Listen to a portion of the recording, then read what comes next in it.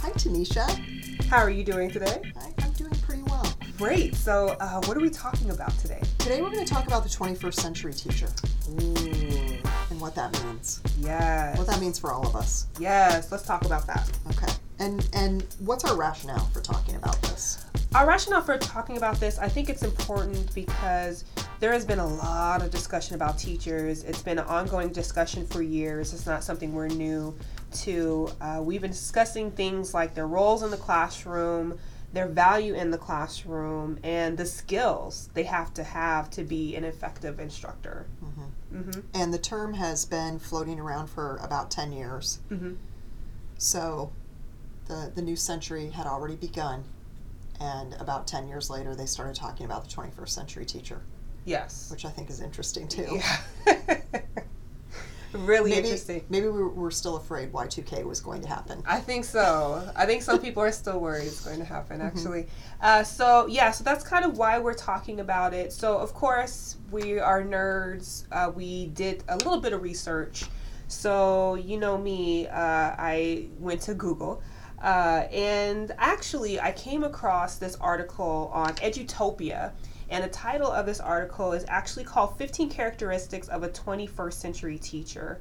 And it was a really interesting article that was actually written by, looks like a woman by the name of Sisana Palmer. And she lays out some of these characteristics that I kind of found to be interesting. Some of them we already know, but I think some of them are definitely things we need to consider. The first one that was listed, learner-centered classroom and personalized instruction, which means kind of really expanding how we think about instruction being like a one-size-fits-all type of content, and really just taking into consideration students' personalities, goals, and needs. Another interesting thing that I thought was pretty new to me was number 2, which is students as producers. As far as students producing their own content. And I didn't know that was a 21st century thing. So that was kind of something that I didn't expect on the list, students as producers. And it was something that I know me and some of my colleagues are already doing, and that means just having students have ownership for what they create in class. So things like blogs, books, how-to videos, things like that. I know, for example, there was a semester where I had students produce blogs, and that was a lot of fun. Another one was also learn new technologies, what I think we already know, right? Also go global, which I thought is an interesting perspective because of things like technology and the internet, we are no longer just by ourselves on campuses. We have to think about global focuses. Another one I found to be interesting is actually the use of smartphones in the classroom. I know many instructors are like, no phones. I don't want mobile phones, put them away, right? But there's actually, focusing on encouraging the use of smartphones in the classroom. Like there have been moments in the classroom where I've actually said, hey, get out your phones and let's look up this situation that's going on right now, or hey, get out your phones and let's look up this word, and just really incorporating their phones into the lesson itself instead of it being a distraction. Another one is actually that was on the list. Collaborating was another one. Use Twitter chat was also on the list, which I thought is really interesting for all of the Twitter users out there. Or if you're interested in using Twitter, that might be something that you're interested in using. Another focus which I found interesting, was coding. Oh, wow. So, which is interesting because we had, I believe, the Educational Technology Conference. It was a district-wide conference for our community colleges. And the representative from Apple, I don't remember his name, he talked about coding and how coding is something that should be a focus. It's something that is actually pretty important, especially for the teacher of today. So coding, it's really interesting. It's being considered a key component of the teacher today. The ability to be literate in coding. And I know that makes a lot of people feel uncomfortable when you talk about coding. Tanisha, I don't even really know what that means. Okay, that's a lot of people don't.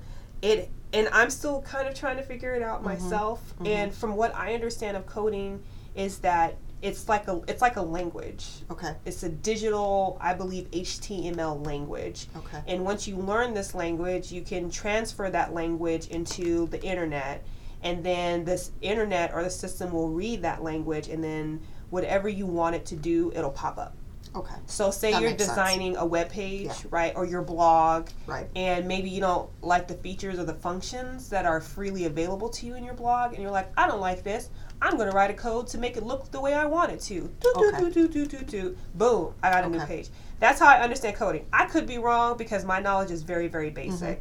But from what I understand of it, this is a big deal. I have even heard stories and reports about how there is this move and trend to teach, I believe, coal miners to code as a new way of a new focus in their profession and Yeah. and adding to their profession. So coding has been a topic that I guess is going to start gaining some traction Okay. over the years. Yeah, that makes sense. And we have the Coding Academy here in Phoenix on Central. Oh, I didn't know Right, that. that's a high school, Okay. specialized high school called Coding Academy. Yeah, so it's looking like that might be something that we need to learn. So yeah, so that's only some of the characteristics. They were the characteristics that really stuck out to me. And the articles that I read on this topic all said the exact same thing as what you just said. And all of them addressed technology. One article I read said teachers had to be, quote, masters of technology, end quote. Masters of technology. Yes. Which I thought was interesting. But another article I read did kind of caution that too, right? Because we can't just go into classrooms and throw technology at our students. Yes. We still have to make decisions about, you know, I like to say, am I getting the biggest bang for my buck? How much time am I putting into the lesson if I'm incorporating technology? What are my students getting out of it if they spend 10 minutes using some technology or some tool? Is the end result worth all of that, right? Is the tool worth it? So we still have to make those decisions, and if the tool is not worth it, then we have to decide not to use it, right? In other words, it's not just using technology for the sake of technology. Right. The other points that I noticed that I thought were important and pretty recurring throughout all of the articles were the ability to adapt, change, and grow, and the desire to collaborate. So what do we say about all that? I kind of already threw some opinion in there, but what do you think? Well, I definitely agree with what you said about when it comes to technology. You don't want to just use technology for the sake of technology. I think we live in a technology age, and I think some people feel the pressure of just using technology all the time. And technology is great, but sometimes you can still get the job done with just a whiteboard and a marker or a pen and paper, and it can still be just as effective. So I think you have, as an instructor, you have to decide what will work best for your class, but be open to possibilities or other forms of technology that could actually help to enhance the learning experience of the student. Right. So I definitely agree with that. Now, me personally, what do I have to say? I do agree with the 15 characteristics on a professional level. But one question that popped into my head is, what about the personal level? That was the question I had. What about the professional aspects, the personal characteristics of a 21st century teacher? This level is really just as important for longevity in the profession. I believe that the 21st century teacher meets the professional characteristics outlined in the article. I truly believe that. Pretty much everyone that they listed, I was like, yes, yes, yes, yes, yes. However, the personal also needs to be included. It cannot be excluded. It needs to be included as well. Mm-hmm. And I thought the same things. When I was reading the articles, that's one thing that I was struck with. What's being left out, right? So here are all these experts and professionals telling us what the 21st century teacher is, but there are things going on right now in the 21st century teacher, or in the 21st century, that are not being accounted for in these lists. Right. Now, I did see advocacy in one list, that the 21st century teacher needs to be an advocate of their profession. And I think that has been the case for a while, right? And you and I were just talking about how challenging it can be to be a teacher. And I remember at some point in my career, maybe it was about 10 years in, I started realizing that if I wanted people to have a really good idea of what I was doing in the classroom, then I needed to tell people what I was doing, and I needed to be an advocate for my profession. If I did not speak up, there wasn't really anybody else who was going to say anything, right? On my behalf. And people who were saying things might be saying things that are not correct, right? So I wanted my voice to be a little bit louder so that people could actually hear it. And I feel like the same thing's going on right now, where if we want certain people to know what we're doing as educators, then we need to somehow get the word out. So we need to use Twitter. We need to be blogging. We need to be a little bit louder than some of the voices around us who maybe don't understand what we're doing or don't appreciate what we're doing. So I think the advocacy piece is really, really big, and that to me, that's both personal and professional, right? Because we need to, I think, advocate to actually feel better about ourselves too, right? To drown out the voices that might drag us down a little bit. We won't say what they are, but we will say they exist. Right. And I think also interpersonal skills, what you were talking about, were left out of the list. We just had another school shooting recently, and I think that teachers are called upon to be some sort of wise beacon to their students when some sort of tragedy occurs that's just unspeakable. How do we talk about it? But these are things we can't really prepare for.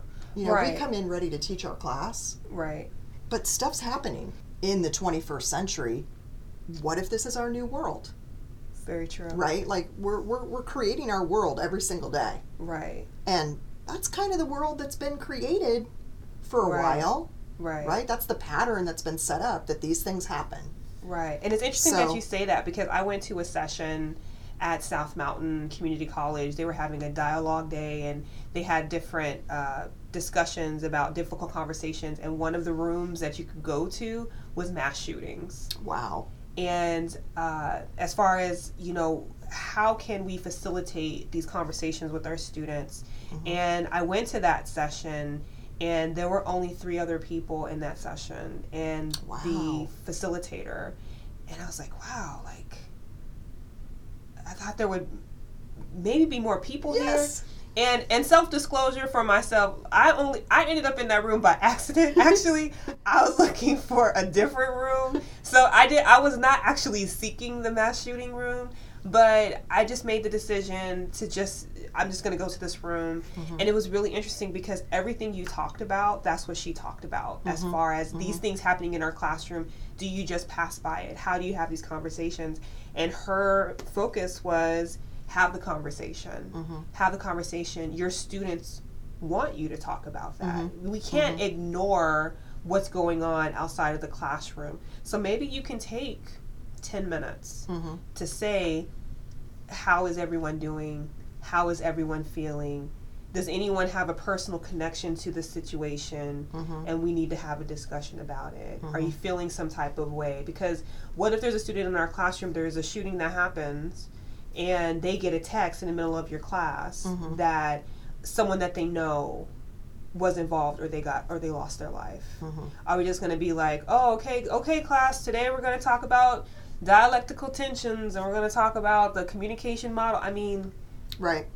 So I think that's a very important point. What's kind of interesting to me too is that so much about the 21st century teacher is technology, which seems so, and I didn't say this at the beginning of the podcast, but the term just seems very science fiction to me.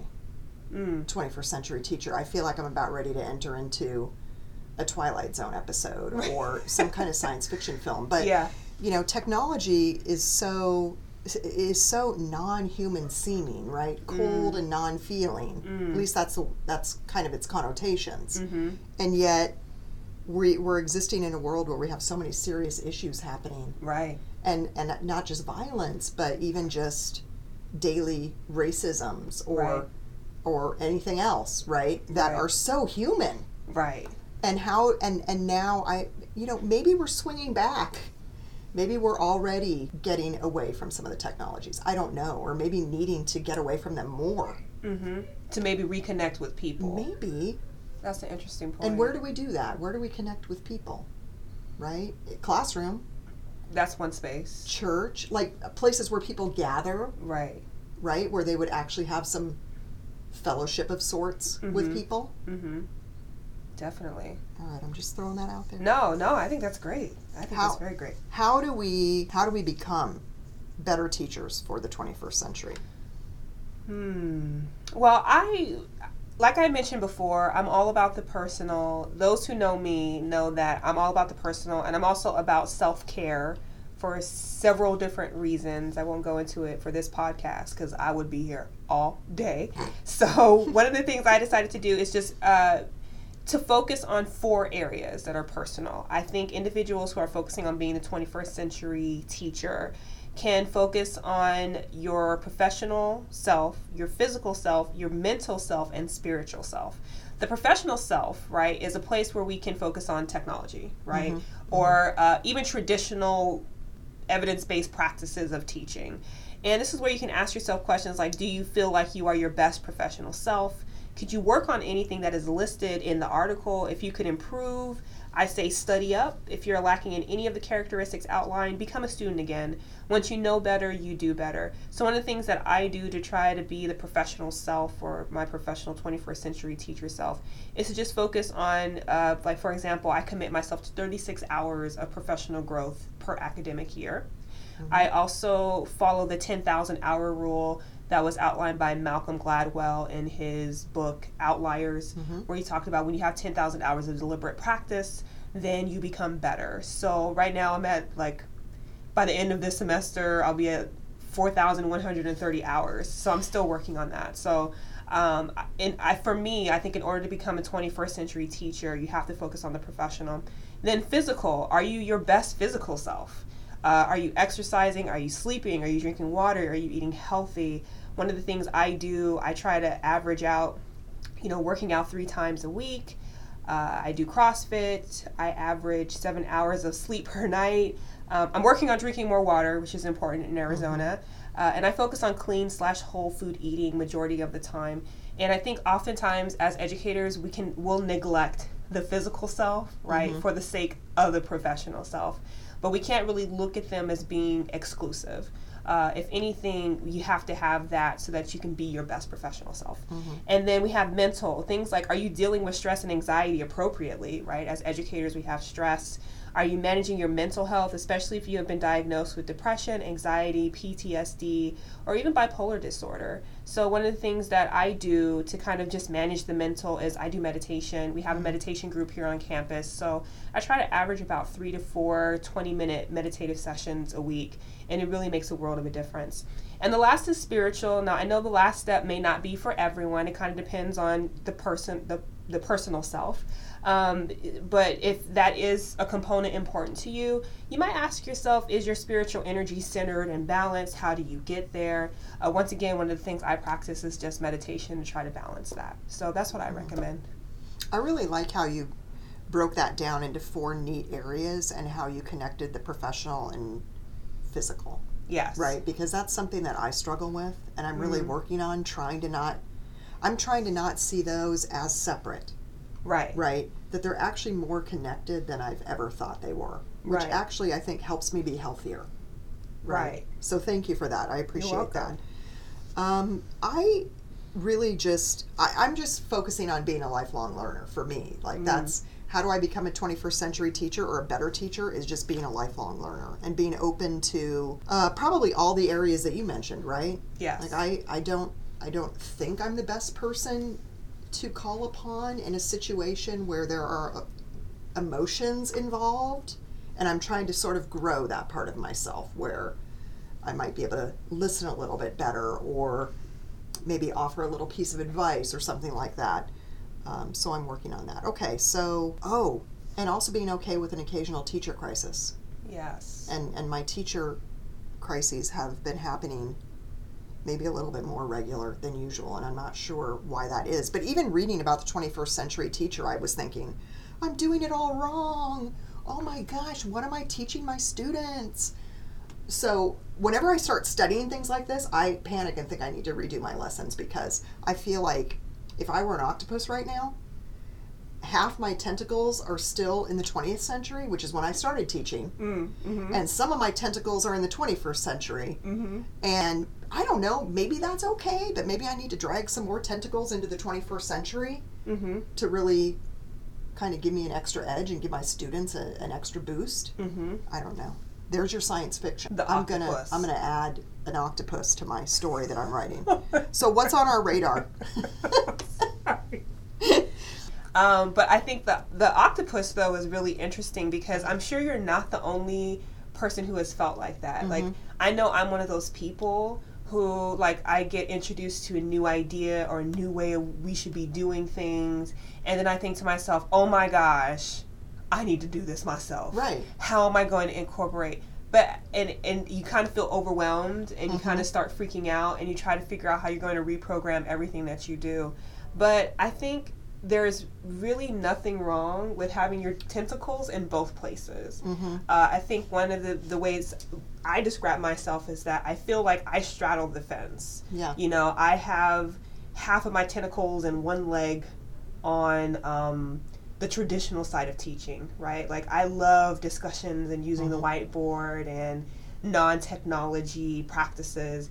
And on the other end, I have my other half of my tentacles. I use technology, right? We have our learning management system, which is Canvas.